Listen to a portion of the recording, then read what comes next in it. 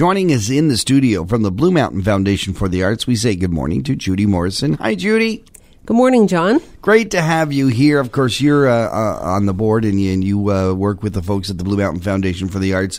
And you guys have a very exciting event coming back this fall, is the Storytelling Festival. We do. This is the third year for the Storytelling Festival. And the first event I want to let people know about, because the entries are opening now, right, is our photography contest. So it's called Every Picture Tells a Story. Right. The title can be up to 6 words. A person can put in 3 entries, very minor fees for adults to put in images. If students wish to put images in, they're free. Wow. So then we have online judging. So the entries are put in online. We have online judging by 2 esteemed jurors who, in fact, work for Georgian College. They're both accomplished photographers. Mm-hmm. And then the accepted entries get printed, framed, and brought in for the final judging for the prizes. And as well, they're hung on the wall from September 26th to November the 4th, and people can sell their images if they wish. Fun. Now, this, of course, is open to anyone who lives in Ontario? Yes. Okay. And what are you looking for? Can you give us an example? The title's very important. We weight the mark so that a quarter of the mark you get for the image is for the title because we want the title and the image to work together. So give some thought to the title, but the image can be anything. It's the kind of contest a photographer loves because it can be of anything. Right. Any kind of photograph. If it tells a story combined with that title. Absolutely. Then that's exactly what you're looking for. You don't have. Do you have to have some credentials? Do you need to be a professional photographer? Not at all. Any image, as long as just make sure the resolution is large enough that, in fact, you can print it in a size that fits in with the criteria. We do have a minimum and maximum size for the framed image or completed image. All that information is online at our website. Yeah, there's a lot of info there. You can go to bmfa.on.ca.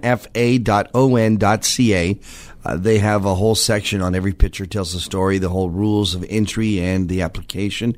It's a nice, lengthy list of details, but it gives you everything you need to know in terms of sizes and all that stuff.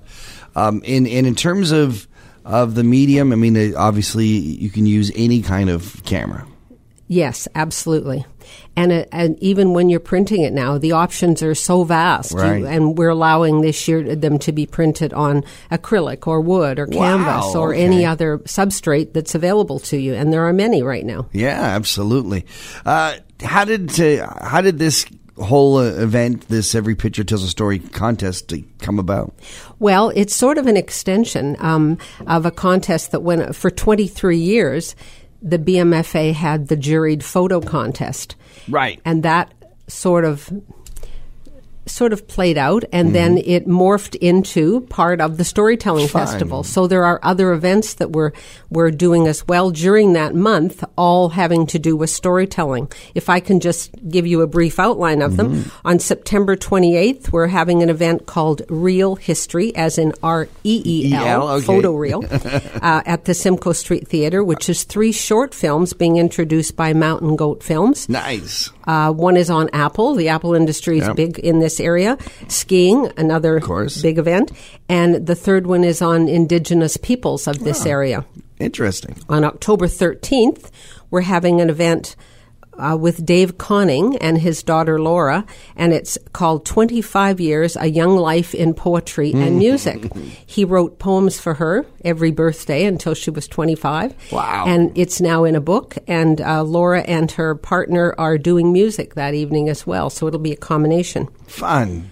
On October 14th, Darcy Q and her daughter Emily are doing a children's art workshop with a Halloween theme at the Collingwood Library for us. And October 19th, we're having a special evening with cartoonist and author Lynn Johnston, the creator of For Better or For Worse comic strip, yes, at the Simcoe Street Theatre. So the tickets for all of those events will be available by the end of August. As we get closer to the dates, further details and ticket information will be on the Blue Mountain Foundation for the Arts website at bmfa.on.ca. Sounds exciting. Thank you so much for sharing this with us.